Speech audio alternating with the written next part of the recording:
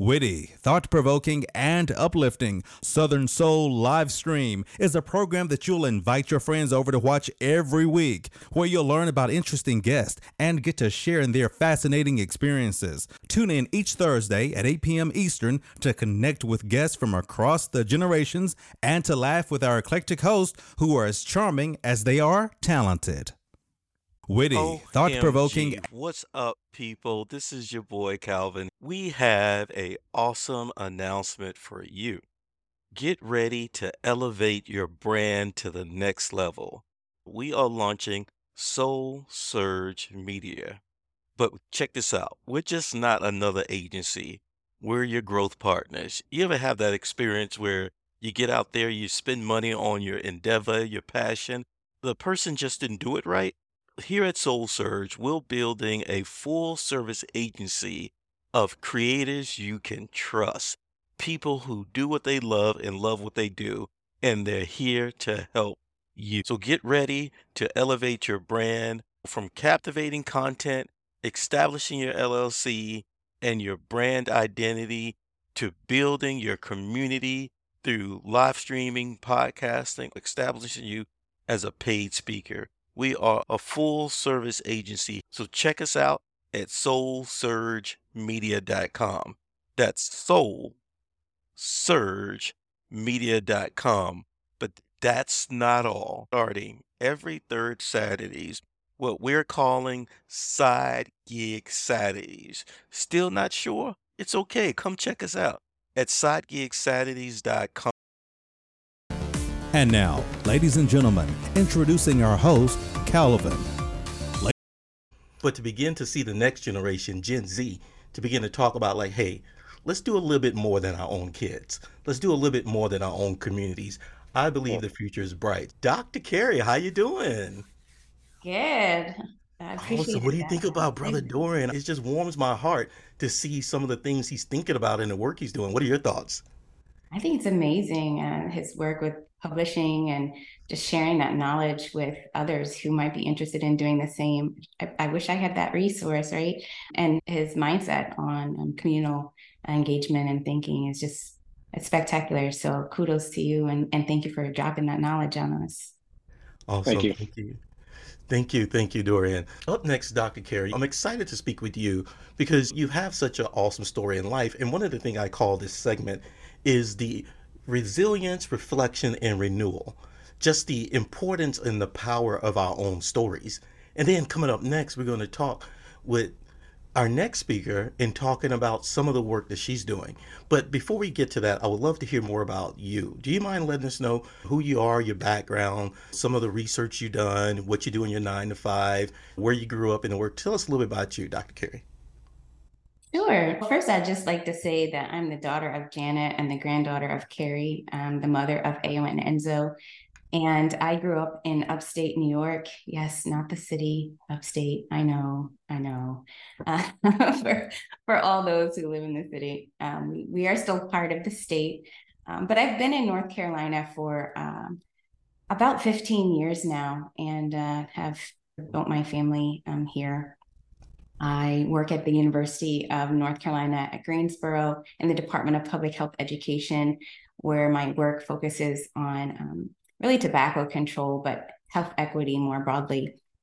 And I would just say that I'm a lover of this natural world, right? So outside of work, if I can be in a green space with a blue sky, I'm all about that. Kudos to those who kayak and hike.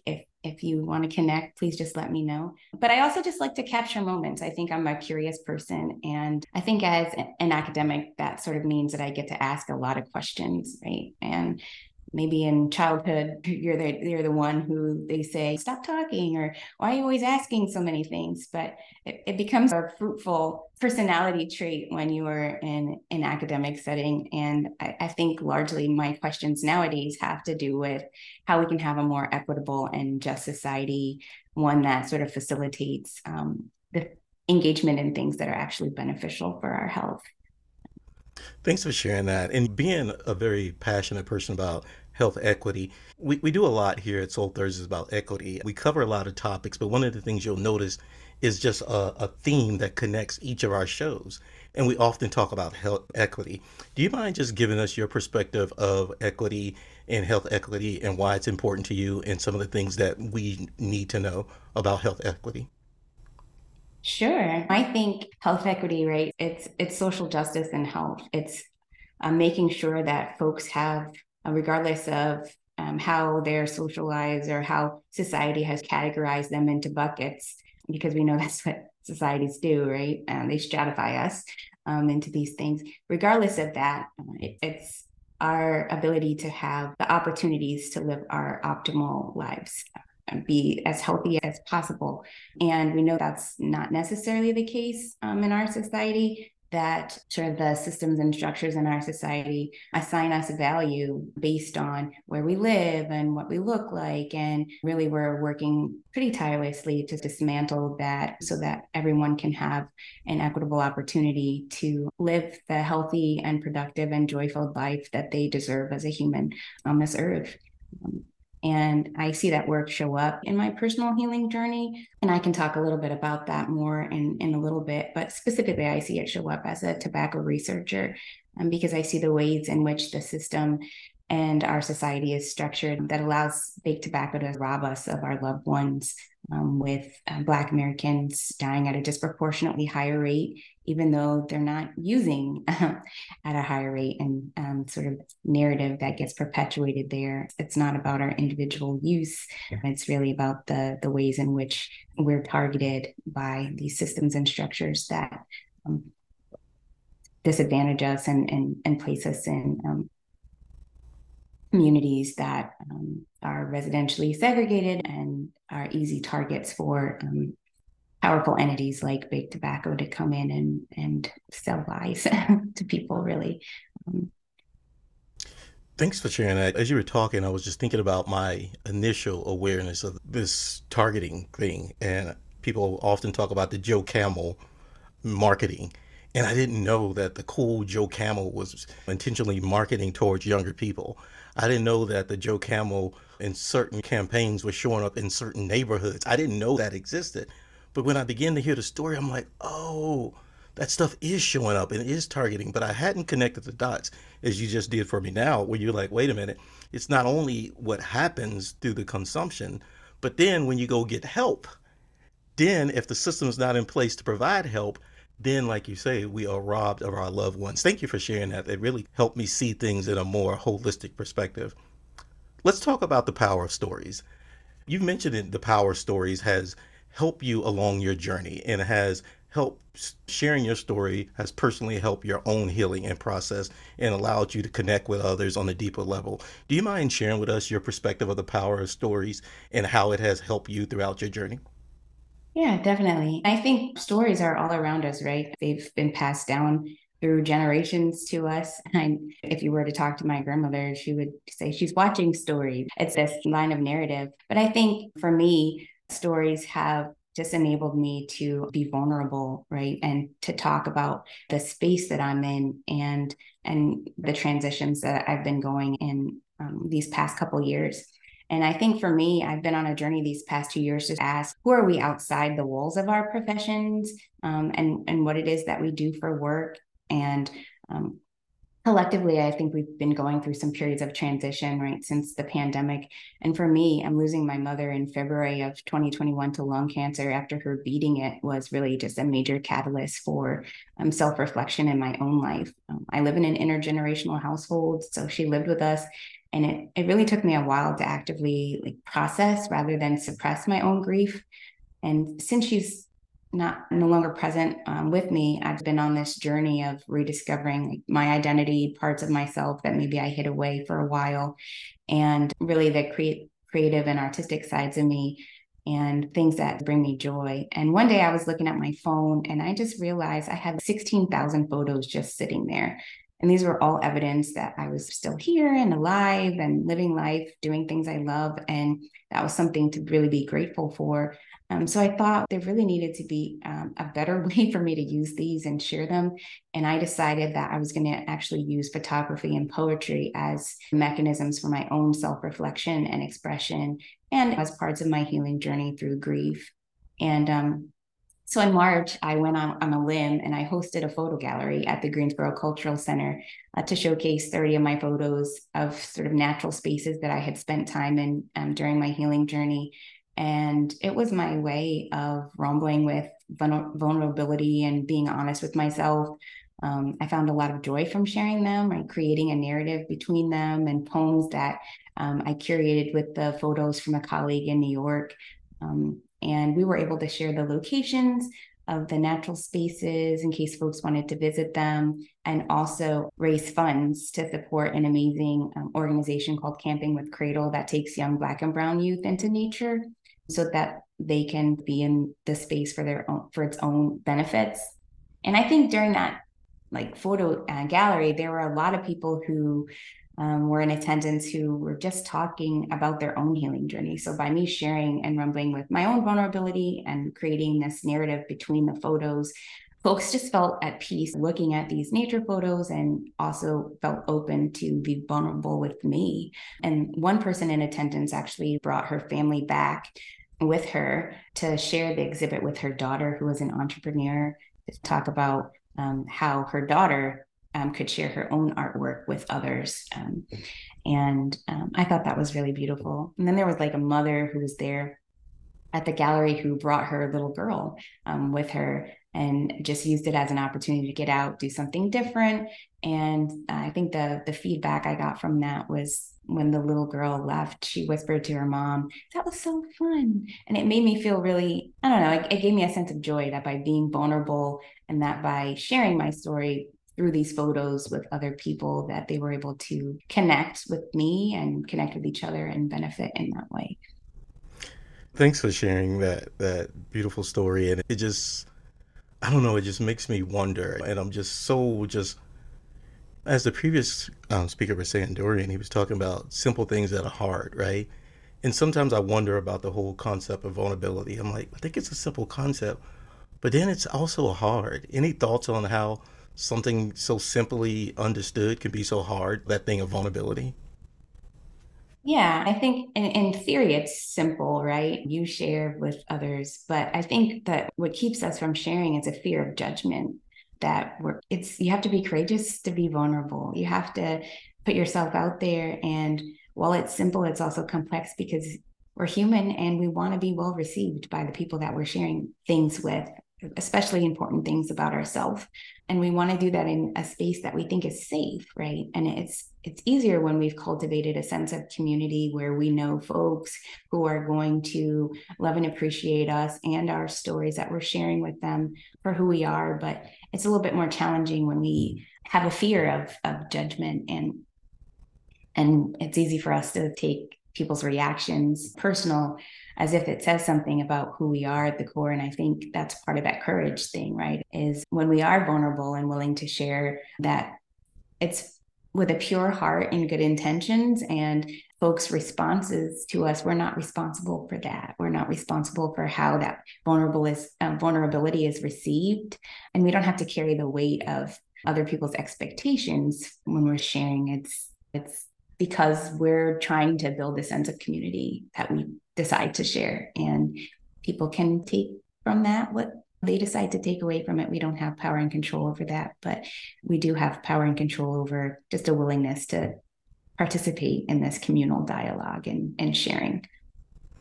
Thank you for sharing that. I'm laughing at myself because as a reformed oversharer, I was on the other end of the spectrum and I would overshare. And then I would see judgment. I'm like, what's wrong with y'all? For real. Don't y'all realize that vulnerability is the path? As Tamika typed in the chat, you have to be courageous to be vulnerable.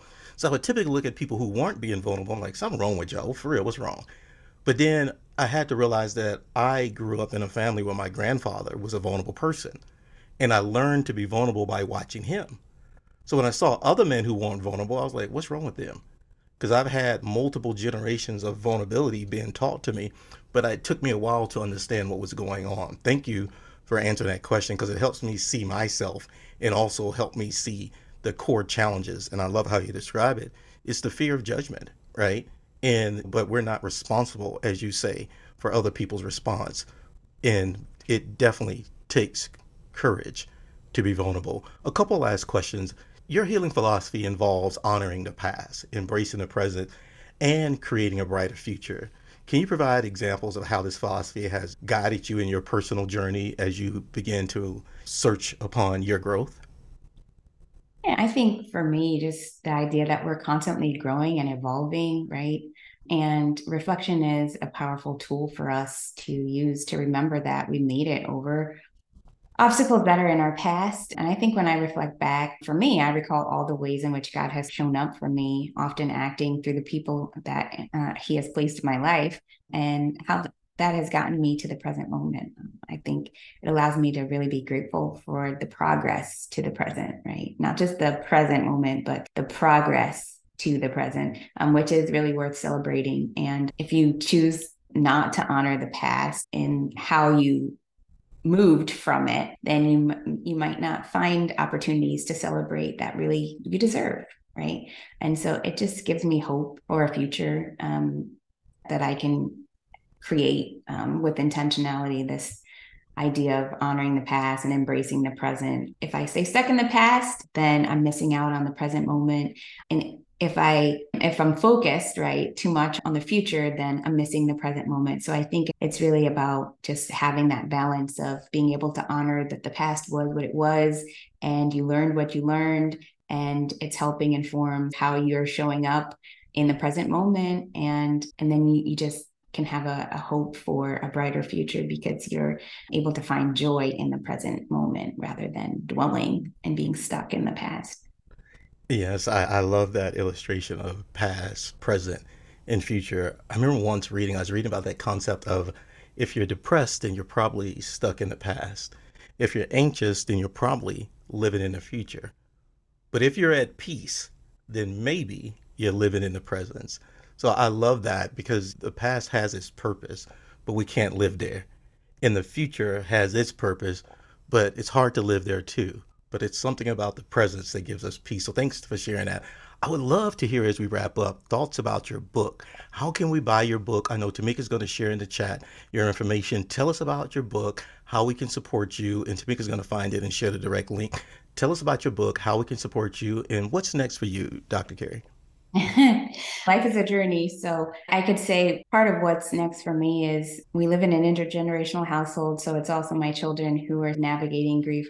And I've been working with my youngest son to write and hopefully soon publish a book about his journey through grief by using something that was an important and helpful tool for fun for him. And that was through roller skating, reviving an old art. So that we're working on. I think that's what's next, just cultivating more moments of joy.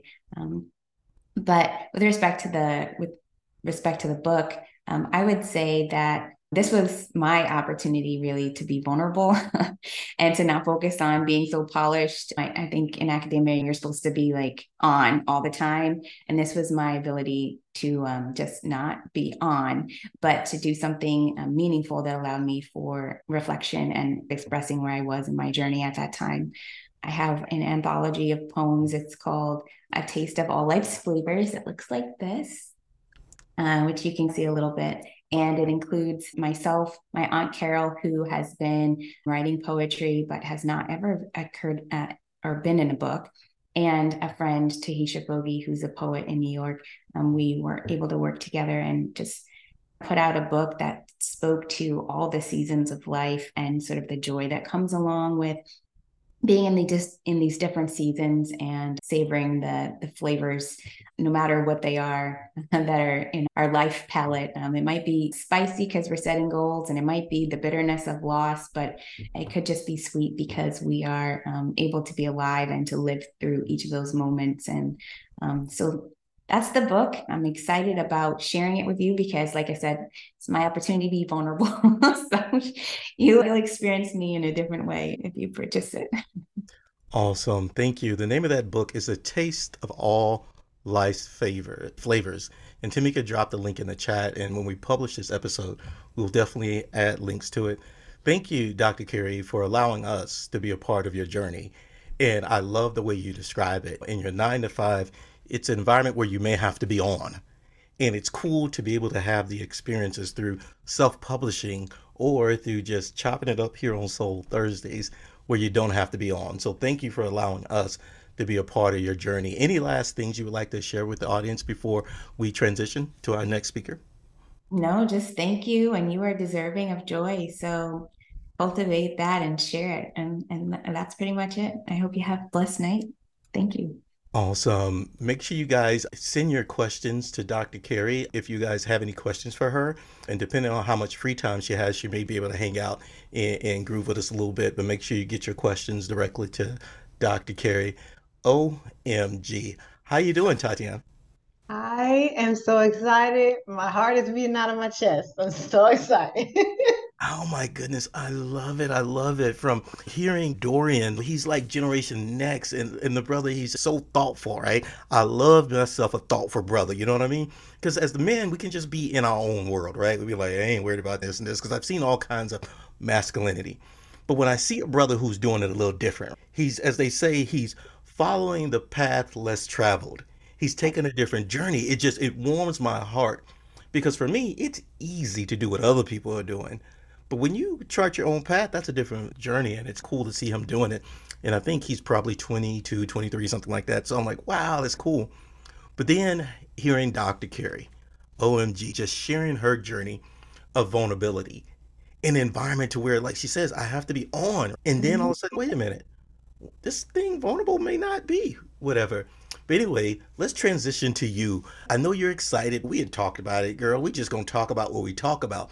The Right. audience has been waiting tonight to hear about this experiences that we're calling the experiences of Black men who have experienced some form of child sexual abuse and how that may look or display itself in their romantic experiences. But before we jump into that, do you mind, Tatiana, telling us a little bit about you, your origin story, what you do, and where you are in your career? Yes, so I first want to say that I'm from down south. I love that this podcast is titled Soul Thursdays. I'm originally from Jacksonville, Florida. I'm up here in Michigan for graduate school, but my heart is in the South, and I can't wait to transition back to that space because I don't know about nobody else in this call, but I need the sun. Uh, and my friend just put in the chat. But yeah, I am the oldest of five. That's a huge responsibility. I come from a two-parent household.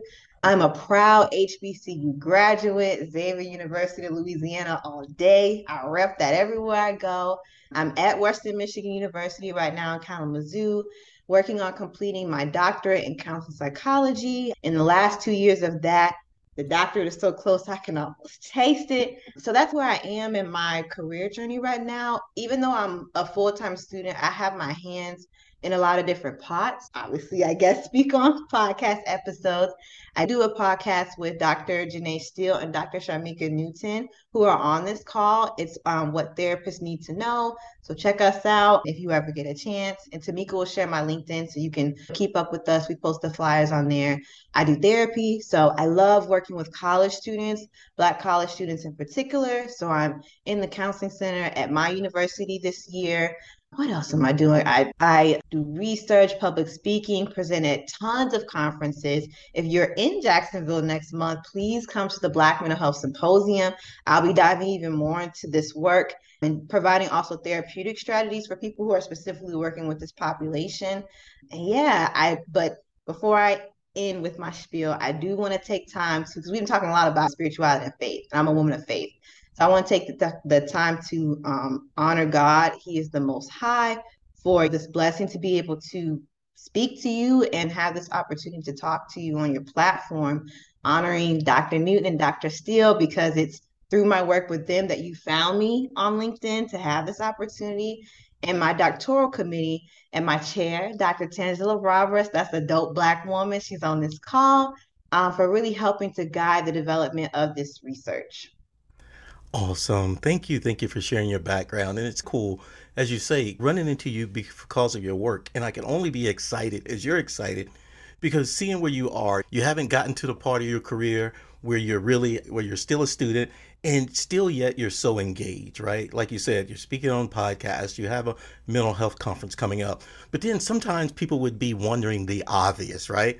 We Yeah. obviously are speaking to a woman, but she's talking about the mental health journey of Black men with post childhood sexual trauma. Do you mind telling us a little bit about your work and how you got into this work? Yeah, so I tell everybody what you're asking really speaks to the credibility of my research. And a lot of people have questioned me. You're not a Black woman, you're not a Black man, but you're coming to this research. So I will say we're speaking about vulnerability, right? And being transparent. I'm a full believer of that. So I myself am a survivor of childhood sexual abuse. That was something that I actually came to the realization of in doing this research and looking at how childhood sexual abuse is actually defined. But what originally brought me to this work is my father, right? So my father is a survivor of childhood sexual abuse. And I grew up being a daddy's girl, and I love my daddy dearly.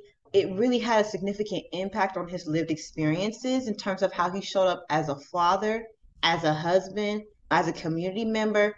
So in my quest of this research, it began with me really wanting to understand him better and the experiences that I had with him growing up.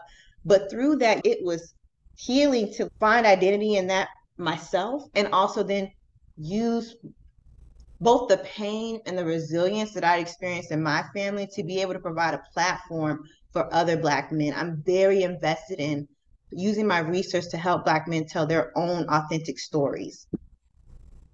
Thank you for sharing that, and thank you for being vulnerable and sharing some of your stories. Tell me this. It's obvious that childhood sexual abuse is a deeply sensitive topic. How did you approach this research to ensure that the voices and experiences of Black men were respected and accurately represented? Yes, so I like that you said respected and accurately represented because being a psychologist, a lot of the research in psychology comes from a very Eurocentric and white-based mindset that has a deficit perspective of Black people, Black men in particular. So that was very important to me in approaching this work. And again, it speaks to the credibility of my research. So the fact that I have personal and familial history with this topic, that gives me a certain epistemic privilege in terms of the knowledge I possess about this work. So I use that knowledge to increase my sensitivity and how I approach this work, the way that I develop the study, and in particular, going into interviews with Black men whose experiences may be similar or different to my own and that of my father's. I also spent a lot of time just being invested in the literature, but also making sure that I was having conversations with brothers in the community. So I'm talking about people that I'm encountering not only in academic spaces like conferences, but also people in the Kalamazoo community. So people who own barbershops and have influence and can reach and impact Black men in sharing those experiences. But I also was knowledgeable about the fact that because I have this knowledge and these relationships that can influence the way that I analyze my data and how I go into interviews. So it was very important for me to remain reflective in that process so I wasn't taking my perspectives or lived experiences and imposing that on my participants. So that really required me to, and I'm still continuing to be curious, to be open and empathetic throughout that process. As I speak about these interviews that I have with Black men, this is for my dissertation research. I just finished that up. Something that was really important to me was making sure that I was paying attention to power differentials between me and my participants. I'm a Black woman coming into this space with a PhD, letting them know we're not here, but here. I just want to know about you and your story. And the last thing I'll share is in developing my interview questions for my dissertation research, it was very important that I used process or like feedback questions to understand how my participants were experiencing me during the interview. So one question that I asked them in particular was there anything about me specifically that made it difficult to talk about anything that we discussed in the interview today? Whether that was the way that I was asking some of the questions or who I am as a young cisgender, heterosexual, all the other identities Black woman.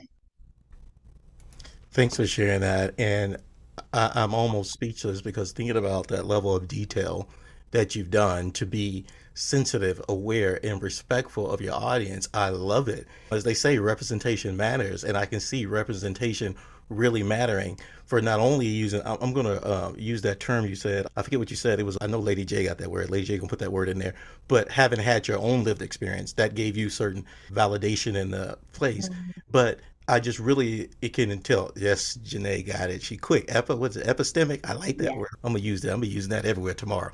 Epistemic. I love that word. But that epistemic experience also allowed you to have some definitely sensitivity, but it didn't stop there. And I could only imagine how conversations with your dad also gave you a better understanding and sensitivity. I thought it was gonna stop there. So thank you for sharing such level of detail. Can you share with us some of your main findings from your research, and what are some of the significant ways in which masculinity has influenced the romantic lives of these men? Yes. So, because I know that this is a huge platform and it's going to be out there on social media and things like that, do want to preface what I'm going to share with you all tonight that this information that I'm sharing is based on my data collection for my dissertation. So I literally just finished interviewing the 10 Black men that I needed for my study that last week. So what I'm sharing is my initial memoing of the data.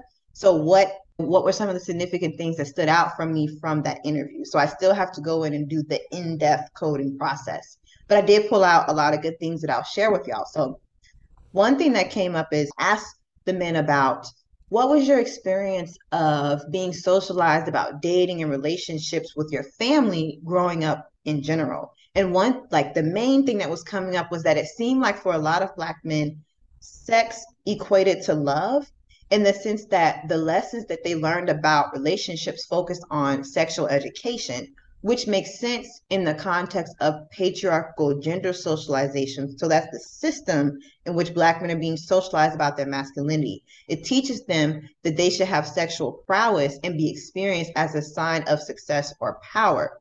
So a lot of Black men in my interviews reported learning about dating and relationships not from their family because they just weren't having those conversations for various reasons, but more so external forces. So their male peers at school, community elders, teachers, social media. So all of these people, played as like socialization agents to help teach Black men what intimacy looks like in relationships. And that included both positive and negative expressions of love.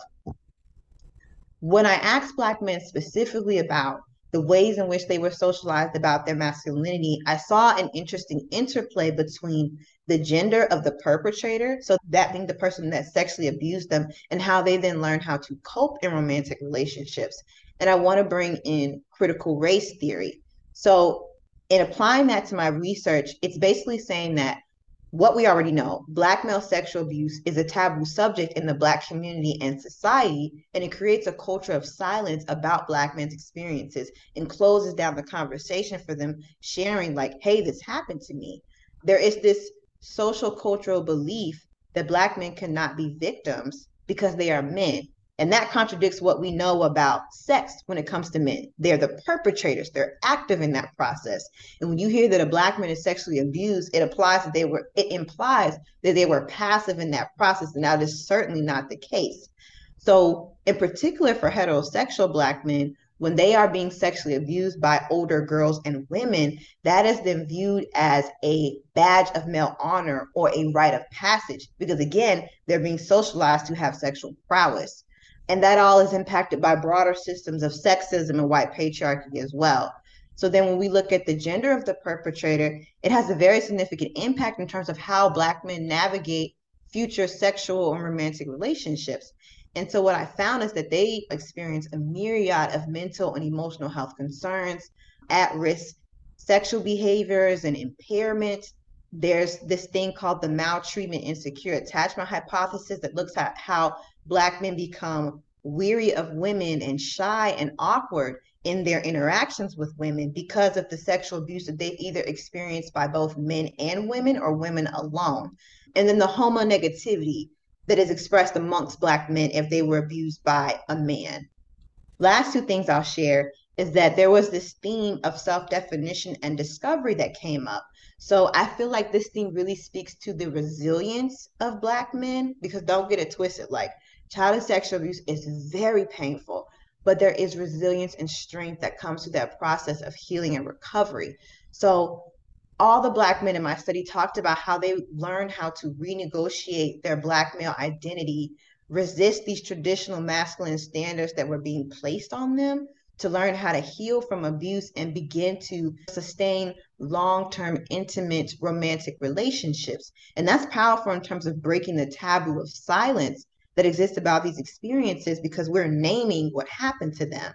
And just the importance of social support for Black men, in particular, who've experienced these experiences of sexual trauma, to help them be able to self-disclose.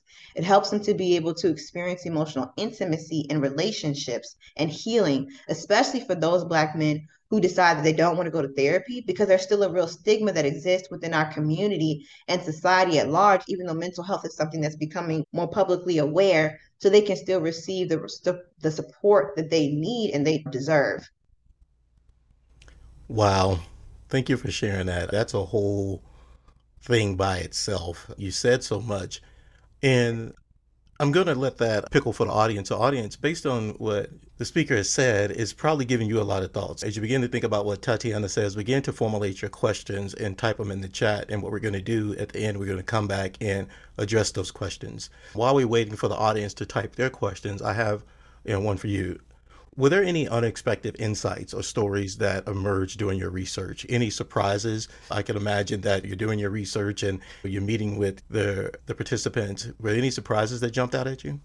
Oh, yes, most certainly. There were many surprises, but one that I wanted to specifically highlight this evening that I feel like is especially pertinent to our discussions of the Black community was a story that one of my participants shared about his relationship with his mother as a survivor of childhood sexual abuse.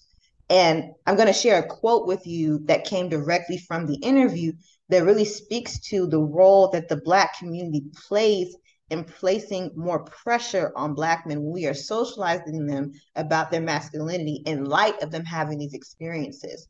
So he shared with me the quote, "My mother told me that I should be used to pain as a Black man. I was told that I could not complain, to be strong, and to not cry. I was always concerned with appearing man enough."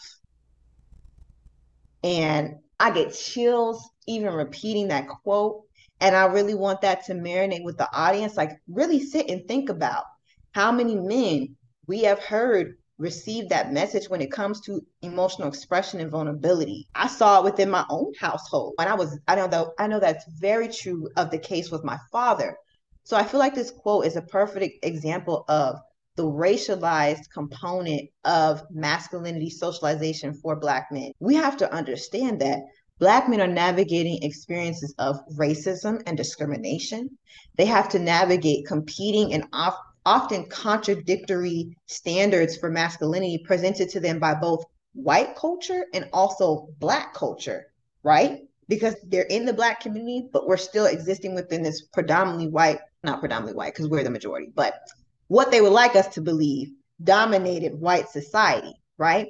They're also having to navigate negative racial identity status and attitude. So what does it mean for me to be a Black man, and how do I see myself? So then what it means to be a Black man is socially constructed for them within relationships. So in particular with family and their mothers, but also friends, the Black community, and society. And then this social construction is shaped by broader systems of oppression like sexism and white patriarchy, which continuously presents Black men with narrow scripts regarding what it means to be man enough and masculinity and things like that. Yeah, thank you for sharing that. And we got questions coming in. So audience, hold tight with your questions. We're going to get to your questions. So keep typing them. I'm quiet, but I'm pulling it all in because everything you've said has been 1,000% true. I'm thinking about all of these examples of masculinity, and that's why I often refer to my grandfather who has said, I learned vulnerability. Think about Sanford and Son, and Fred be like, I won't always be here with y'all. And he's just having that emotional point. That was my grandfather. So it's not right or wrong, but I began to see something different between I knew what I was being taught by society, but I had a reference of something's not adding up. Mm-hmm. So everything you're saying describes the complicated layers. And I'm hearing sexual abuse. I'm hearing roles with women, roles with mother, information getting from guys, the barbershop, where men get this sexual prowess from, in addition to this badge of honor. I'm seeing all of this stuff. compounding, like a compound interest. And at the end of the day, you're like, I'm surprised a brother can make it through Right. and still know if it's the sky is blue in the morning, right? Because there's so much on top of it. So thank you. And one thing I was telling people as preparing for this interview, I was like, I know the topic is going to come up that she's a woman doing this work, but I love the fact that she's a dumb woman doing this work. And they said, why? I said, because as men, sometimes it's hard for us to talk about this stuff. And it's definitely hard for us to talk about it with other men. Mm-hmm. And sometimes if you talk about it with a woman, I've heard girlfriends, I've heard wives talk about how their husbands would come to them and talk about these things, Mm-hmm. but they would never talk about it with their homeboys. So I would add the fact that you're a woman doing this research makes it even more powerful because it allows these men to open up in what they may feel as a safe space to begin to reveal some things that has shaped every part of their existence. And they don't realize, society doesn't realize it. And as a father of a son, I start thinking about this complicated landscape as I raise my son and trying to talk to his mom about how complex manhood is and trying to raise a healthy boy, son, knowing that there's so many things pulling against us. And thank you for sharing that because I'm just having a moment right now, but we're going to let it do what it do. Thank you for sharing this. Let's see here. Your work, I got a curveball question, and you're quick. You can do it. I was talking to somebody recently about mental health, and the person said this, and it made me really wonder. Because for some reason, for me, I got it. And I don't know when I got it, but I've got it. And I feel like I've had it for a long time. This mental health thing is important. So I'm talking to this person, and let's say that they've been exposed to things, mental health, for a while. And he said, all this mental health and people overreacted and people hypersensitive to mental health, they just doing too much. There's too much stuff going on in mental health. She says, I just want to be myself. I don't want to have to think about mental health. I want to think about these things, think about this stuff. I just want to be. And I knew that was a valid expression. But of course, I couldn't answer the question. Any thoughts for the audience or the people listening out there why it's important that we not just be, but begin to have these conversations about mental health? And I know it's a curveball, but so feel free to freestyle on it. Any thoughts you want to share on that? Yeah, so the first thing that comes up for me, I'm a therapist, right? So mental health professional. When I'm in conversations with people, they'll say something. Now that I'm getting to the point where the doctor is close, I can almost reach out and grab it. Now when I'm having conversations with people, like it's not just a regular conversation. I'll let them know, oh, my psychologist hat just kicked on, or like my therapy brain just kicked on. The main thing that comes up for me when I hear that statement is, for too long, for the Black community, just historically, ancestrally, we've been in this space of surviving, right? We've been in this space of we going in, we getting it out the mud, we busting our butts, we grinding, that hustle culture. And you think about, as we navigate all the things that we experience daily with racism, discrimination, oppression, spiritual warfare, things that we're dealing with internally within our family. If you are in this space where you're just being, when do you get to the space when you thrive? When do you get to the space when you can self-actualize and operate at your optimal level of being? That makes me think of Dr. Linda James Myers. She's an African-centered Black psychologist. Her theory talks about optimal psychology, and it is basically a theory around how do we move Black folks from a space of surviving. You cannot experience the fullness of your humanity if you're just being. So that's the main thing that comes up to me when I hear that sister say that. I love it. From being, from surviving to thriving. She says, when do you get to the point where you thrive? OMG. I knew you could handle the curveball. Said my speakers are sharp. They always give you a little curveball because I know y'all can handle it. I'm going to ask you this last question, then I'm going to go to the audience because I know the audience has put some questions in. So Tamika, if you can help me begin to fuel these questions on first come, first serve. Audience, continue to type your questions. If you're struggling with that, you can raise your hand or do the emoji for raise hand and we'll get you unmuted. But last question, and Tamika's going to share in the chat. Could you share any resources or books or organizations or initiatives that you find valuable for the men out here who are listening, or the people who are going to listen to the replay, or the mamas, the sisters, and the cousins, and the aunties who know that there's a man out there struggling, and you don't know why, you don't know, you ain't got to get into that Kool-Aid. Any resources? This is my favorite part, y'all. We're getting ready to geek out. Any resources? Tell us about the resources. In fact, she's so bad, she had the resources before the show. Tamika just dropped it in the chat. Tell us about the resources you shared, and let's geek out on Antoine Fisher. But go ahead, tell us about the resources you shared. Yeah, so we got to start with Antoine Fisher. And my resources that I'm going to share are in alphabetical order. So, Antoine Fisher, if y'all have not seen that movie and you are interested in learning more about how do Black men journey through this experience of healing from sexual trauma, you have got to watch that movie. For those of y'all who stream, I found it on Tubi, which is where all the Black films be, but I'm going to read you the description of that movie. It says, prone to violent outbursts, sailor Antoine Fisher is sent to see naval psychiatrist Jerome Davenport, who's played by Denzel Washington, so y'all know it's going to be a bomb movie, for help. He is guided by him and begins to confront his painful past, that being his experience of sexual trauma, and discovering new hope for his future. You can find that on streaming platforms. I included a link to Amazon Prime. It's very cheap to rent. As a Black psychologist, I want to highlight the Association of Black Psychologists, whose mission and destiny is the liberation of African mind, of empowerment of the African character, and enlivening and illuminating the African spirits. They're all about Black folks. The Black Emotional and Mental Health Collective, so that's BEAM. This is a space, they provide a lot of helpful resources on their website. They want to imagine a world where Black folks are not experiencing any barriers and just healing. And they try to heal through education, training, and advocacy. There's a nonprofit organization called Black Men Heal. They provide information on how you can get free therapy services from selected providers. There's also the Black Mental Health Alliance. So they serve the community and organizations by providing different workshops and forums, covering a range of different topics and subjects. They also offer the community an opportunity to connect with culturally competent and patient-centered, licensed mental health clinicians through their expansive referral database. Those three words are important, y'all. Don't just be going to anybody sharing your business. The Black Mental Health Symposium, which I shared earlier, if you will be in the Jacksonville area, you can attend in person or virtually. That's a space where I will be doing another presentation about this work, but going even more in depth. That's going to be an hour talk. This phenomenal article by a counselor by the name of Rhodes. It's breaking down the silence around childhood sexual abuse of Black men. And it's just really informative in terms of education if you want to learn more about this topic.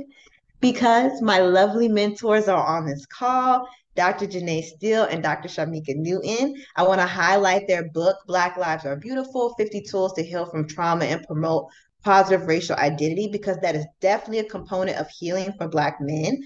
And I actually have their book here. It's real cheap. It's on Amazon. It's $30. It's good for your own healing and self-development, but also if you're a therapist and you want to, I'm running out of activities to give my clients and things to do for homework, it's a great resource. They focus explicitly on helping the community counter the impacts of racialized trauma, which that's definitely a component of childhood sexual abuse for Black men, while also helping you to cultivate your self-esteem, build resilience, foster community, and just promote overall Black empowerment. And the last two resources I'll share is the Boris Lawrence Henson Foundation, which was actually founded by the actress Taraji P. Henson and named after her father. So that foundation provides links to licensed therapists of color, and there's also information on there about free therapy access. And then lastly, therapyforblackmen.org, which is specifically for the brothers on this call. That organization has a digital directory of therapists for Black men. Awesome, awesome. And as they say in the chat, this girl is on fire. I appreciate the love, Black people. Thank you, Tatyana. We got some questions. Tamika, can you help us get through the questions? Feel free to type in your questions. If you got questions for Dr. Carrie or coming to soon be Dr. Tatyana. Right, we claiming it. Yeah, we're going to just claim it. Feel free to type them in the chat, and Tamika's going to help us get through there. So if you got questions for any previous speaker, Dorian had to drop. But if you got questions for Dr. Carrie or Tatyana, please let us know. Tamika, go ahead. Okay. Tatyana, what were some of the most common challenges in the romantic relationships as a result of their experiences? Yes. The literature and what my research found is that because of the ways in which Black men are socialized about masculinity, in light of their experiences of childhood sexual abuse, there's two main challenges that they experience and that really serve as an impediment to them being able to build, maintain, and sustain long-term intimate relationships. So that being difficulties with emotional expression, disclosure, and intimacy, and difficulty developing a healthy relationship with sex. Thank you. Let's see. I know they were typing so much in here, Tatyana. I'm like scrolling through. Just so y'all know, Tamika be too busy trying to listen, so you gotta understand. She's like, wait a minute, I'm missing out. So I be like, Tamika, you at work. She's like, wait a minute, I'm having a good time. So y'all be patient with the fam. I have the next question. Thank What you. is the healing process that you're discovering in your research? Are there any emerging or repeatable things the men have used to help them in this journey? Yes, I have a whole list. So I'm looking. Give me a second, y'all. Okay, earlier we talked about the importance of self-disclosure. So I think that is like the utmost important coping strategy that came out in my research with Black men in particular in that space of the romantic relationship, because they can achieve emotional intimacy and healing. To that piece, constant communication with their romantic partner, that helps Black men to develop trust and intimacy, because a lot of Black men shared that having a partner who was patient, who was consistent, who was reliable, and supported them She during took us to church. challenging Oh, I'm sorry. times. Keep going. I'm just scratching my head. I ain't saying nothing. Yeah. Keep going. Who supported them during challenging times, especially when Black men are experiencing financial struggles, because we are aware that Black men receive that message that they are supposed to be the provider. And when you're living in this system of systemic racism, that's hard for brothers to do. And they trying their best. Having all of that helps Black men to develop a more secure romantic attachment style with their partner. I'll say for my daddy in particular, this one is a hits for him. Black men doing their best to take an active and present stance in their children's lives to protect them from potential threats, because there is that fear for them that my child can experience childhood sexual abuse. What does that mean? And raising them to have good character is healing for them. Speaking with community members, so neighbors, church members, elders, sharing the experiences with family members who've had similar challenges. Because I'm a woman of faith, and this definitely came up in my discussions with Black men, spirituality and religion. So developing a new identity through Christ. I am born again, right? And when I'm in Christ, I'm a new creation. That helps to start the healing, and it helps them to become oriented to the future in a positive mindset. I can see, as Calvin said, the sky is blue, the grass is green, the birds are chirping. Bibliotherapy, consuming books and other media, in particular videos of people who are also sharing similar experiences of sexual trauma, helps Black men to see that they are not alone in their experiences. And it really helps them to re-educate themselves about what actually was going on for them when they were a child, when they were a teenager, and they couldn't talk about these experiences and gain coping skills. Therapy. And because I'm a therapist, being a safe and confidential space for Black men to receive support and learn new coping skills for healing. And then lastly, I would say it's right up there with social support. And this again speaks to the resilience of Black men. Y'all, it takes a lot of intentional self-work for them to better understand their lived experiences, to continue to develop their identity, especially what a positive masculinity looks like for them in light of these experiences of sexual trauma, and achieve healing, to work toward what does it mean for me to have a liberated future. Hey, as they say, preach. Tatyana got a bright future, y'all, because she giving it to us tonight. Tamika, what questions else you got in the audience? Another one that came up, hold on here, because it's a long one. One of them long ones, What's yes. PhDs? What was she writing? This is what was written. I'm sure it takes much more research and interviewing to find a good enough pool of interviewees to fully answer this question. But have you experienced in your interviews the scenario below?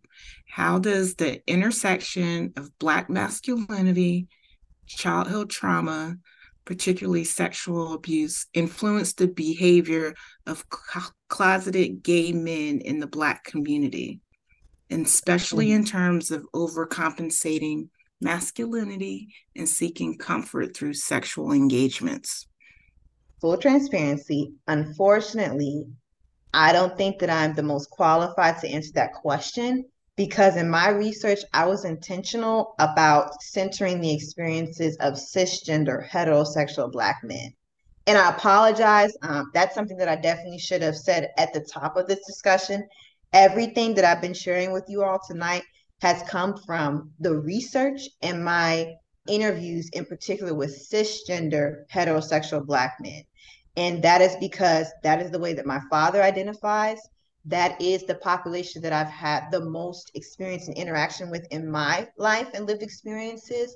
And so that's who I chose to center in my research. And I definitely have identified that in my formal dissertation as a limitation of my work, and definitely something that warrants further discussion because it is important. They are navigating multiple marginalized identities. It definitely warrants further research and discussion in the future. Thank you. Thank you for sharing that. I was thinking about last week we had a show on Black femicide, and we began to talk about its correlation with domestic violence. In addition to that question, we often do shows here that solicit a part 2 and a part 3. So I'll definitely be reaching out to Tatyana about some of her colleagues that can speak on this topic, because in addition to sexuality, there's also the topic of violence and domestic violence. And those are two incredible components, because with the topic of domestic violence, people typically see it as, hey, this is what's happening. But if you dig deep in there, I'm pretty sure there's some history there. So Tatyana, I'll definitely be reaching out to you to see if you can help us find people who can speak on this violence and sexuality as it pertains to Black men. How about any additional questions, Tamika? Before we get to the next question, Calvin, I can actually speak to that piece that you just were talking about, the potential engagement in violence, in particular for cisgender heterosexual Black men who have experienced childhood sexual abuse.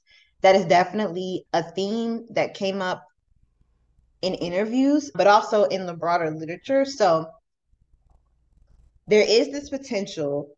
Not all Black men who've experienced sexual trauma, but there is this potential because remember, Black men are provided with narrow scripts on how to reassert their masculinity and their sense of power while existing within a larger sexist and patriarchal system. Because the experience of childhood sexual abuse, whether it's by a man or a woman, is emasculating for Black men, right? So it places them in this process of having to continuously navigate this role of being a victim, a perpetrator, and that can be through physical aggression and or sexual dominance in interpersonal relationships, or that special group of Black men that say, hey, I'm not going to opt into this dichotomous system. I'm just going to opt out and find another way to develop positive masculinity, healthy masculinity. Also, recognizing the ways in which the Black family is influenced by all these systems of oppression and how that's internalized and influences the way that we socialize young men and boys about manhood and masculinity. There's a real pressure that is created on Black men to inflict violence on others to reassert their masculinity, because unfortunately, sometimes in Black families, they force Black men to prove their masculinity by being able to withstand beatings from male relatives. They get them out in the yard and make them fight their male cousins, and they ridicule them and ostracize them if they express any emotion, whether they cry or whether they complain. So the literature has also talked about the challenge that Black men face in terms of avoiding perpetuating that cycle of violence and abuse. And that's really been shown through some correlational and predictive studies. So I'll share 3 here. Abby and colleagues in 2006 found a positive correlation between sexual dominance exhibited from Black men in that population and the usage of verbal and physical strategies to force sex on unwilling dating partners. Langton et al. In 2017, and that study was done in Canada with Black men, They found a positive correlation between Black men's experiences of childhood sexual abuse and coercive sexual behaviors toward women. And lastly, Kokkonen and colleagues in 2015 found that there was a 3-time greater risk for sustaining mutually violent relationships for Black male college students who've experienced childhood sexual abuse in comparison to their white male counterparts. Wow. Hey, she's ready, y'all. She ready. She like a curveball question. I'm ready for y'all. And actually, I can speak on that. Thank you, Tatyana. Any last questions? Tamika just dropped in the chat. If you heard something tonight, and I know you did, feel free to buy us a cup of coffee. And yes, we bougie. We like that. Starbucks coffee. Scan the code. Click the link what Tamika just dropped in the chat where you can support us, our Buy Us a Cup of Coffee campaign. All the work we do here is done by support, and it's not just the $5 or the $20 you leave. Make sure you leave a testimonial. And as the PhDs know in the audience, we are building here what we call social proof, evidence that the work we do here is not just getting together, listening to some old-timey music, but doing work that's moving the needle forward, giving our people, our community, better access to information, experiences, and information that they need to essentially create a better life. As Tatyana would say, not just surviving, not just being, but thriving. So support our Cup of Coffee campaign. Tatyana, as we wrap up, any last questions, anything you would like to share with the audience that you didn't get a chance to speak on? I'll just say really quickly, we had a conversation earlier about mental health, and that's very important to me. Obviously, mental health is important to me, not only in my healing journey. I'm somebody that has done therapy. I'm a huge proponent of it. So I'm living what I do. And I think that makes you the best therapist when you've embarked on your own journey of healing. It helps you to better work towards the healing of others, especially Black folks. For those of you who are considering therapy, or for therapists on the call, or any other mental health professional that may come in contact with this population, I just want to share a couple of things. So when you think about the therapeutic stance that you take with Black men in therapy, work from a space of being interpersonal and collaborative, because our goal at the end of the day is to provide them with a corrective emotional experience. Use cultural humility to try to broach sensitive topics that are a concern to this population. And I like to center radical healing in therapy. So resist shaming and blaming clients and just work to help them to envision a liberated future. In terms of specific treatment interventions, I think psychoeducation is so important, just in terms of building that critical consciousness, which is always my goal as a psychologist, and the whole reason why I'm getting a PhD, but to help your clients and Black men just in everyday life build that personal insight about the present impact of these experiences that they've had.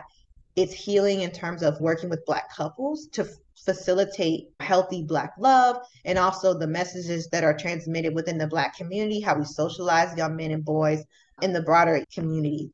Some other things that you can look into is culturally adapted CBT, which is something that Dr. Janae Steele and Dr. Shamika Newton are experts in. Dr. Steele and Dr. Newton also practice from this model. So it's great just helping people to identify what are some unhelpful thoughts and behavioral patterns that I'm engaging in. How can I check these things to improve my overall well-being, reduce stigma? And if you're using this as a therapist, it helps to preserve that alliance. In particular for Black men, you can also combine that with poetry therapy. So there's a poem called Man's Law that you can have your clients to recite that helps them just think a little bit more about their salient identities, their socialization, their lived experiences, looking more into the psychological framework of radical healing, which just is all about helping us build critical consciousness as Black folks, centering our strength and our resilience, cultural authenticity, self-knowledge, and just helping us to envision a liberated future.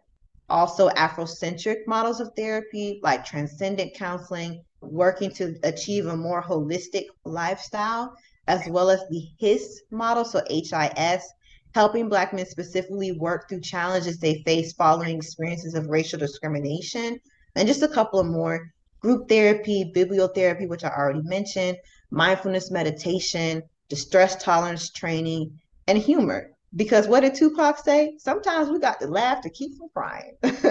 I love it. I love it. Thank you, Tatyana. I unmuted Jamelia. Jamelia, because I know as you're in the back, she said poetry therapy. So I can see the finger snaps. I can see the excitement. Jamelia, tell us, as you listen to the speakers tonight, Jamelia is one of our long supporters of Soul Thursdays, and she also is one of our creative consultants at Soul Surge Media. So, Jamelia, share with us your observations. I know you heard a lot tonight. Any finger snaps, anything you would like to share with the audience? Because I can only imagine you on the tip of your seat tonight listening to the awesome statements and the words from Tatyana and team. Yes, I am loving the theme of poetry that was just woven through with each of them. But whenever she said poetry therapy, I was like, I thought it was something I made up in my heart. So to know it's the real thing, I just feel so blessed.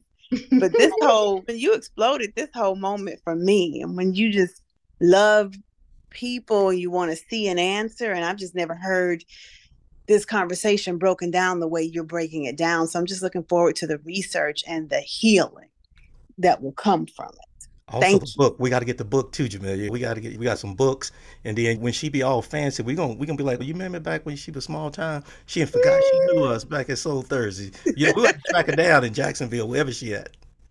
Oh no, you don't have to track me down, Calvin. I love so much what y'all are doing here at Southern Soul Thursdays. I want to come back for a part 2 and 3 if you'll have me, because I have some other things to talk about. This is a massive topic, so if y'all don't have me, I would love to come back. Awesome. Thank you. We definitely looking forward to having you back. Also, Charmika and Janelle, thank you for sharing your network with us and helping us see how you guys are moving the needle forward. And I love Tatyana broke it down because I often struggle with being an advocate of mental health and such things is in dealing with everyday people. People are tired and sometimes they just don't understand the why. But I like how you guys described it. And you don't just talk about it, you be about it. The awesome book that you talked about, and Tamika, if you don't mind dropping Shamika and Janelle's book in the chat, Black Lives Are Beautiful. It is an awesome book, y'all. I purchased that book because some other people made one. I said, I want to get a book made by us, but it's an awesome workbook that can be used at work, it can be used at home, it can be used at family reunions, it can be used at church. And the purpose of their book is if you anybody who they're just struggling, everybody's struggling, say they're not thriving, they may be stuck, and they really need to unpack what has happened over these last generations. That workbook is an awesome example of how you just get started by asking some really small questions, and then you ask some more questions, and you begin to reveal your unique journey. So you can begin to understand what happened and that you can now live more abundantly. Lastly, I love what Tatyana said when she talked about what answers are there out there. She says there's also the option of being born again. Because that born again, and when she said it, oh my goodness, you almost understand the Christians rejoiced, right? Born again, let these people know that even though something tragic had happened to them, they can have a new experience, a new future by being born anew.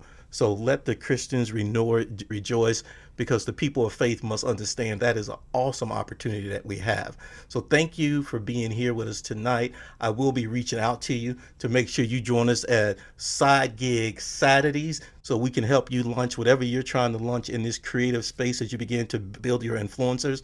K Boogie is here tonight. I'm going to just play a little bit. K Boogie,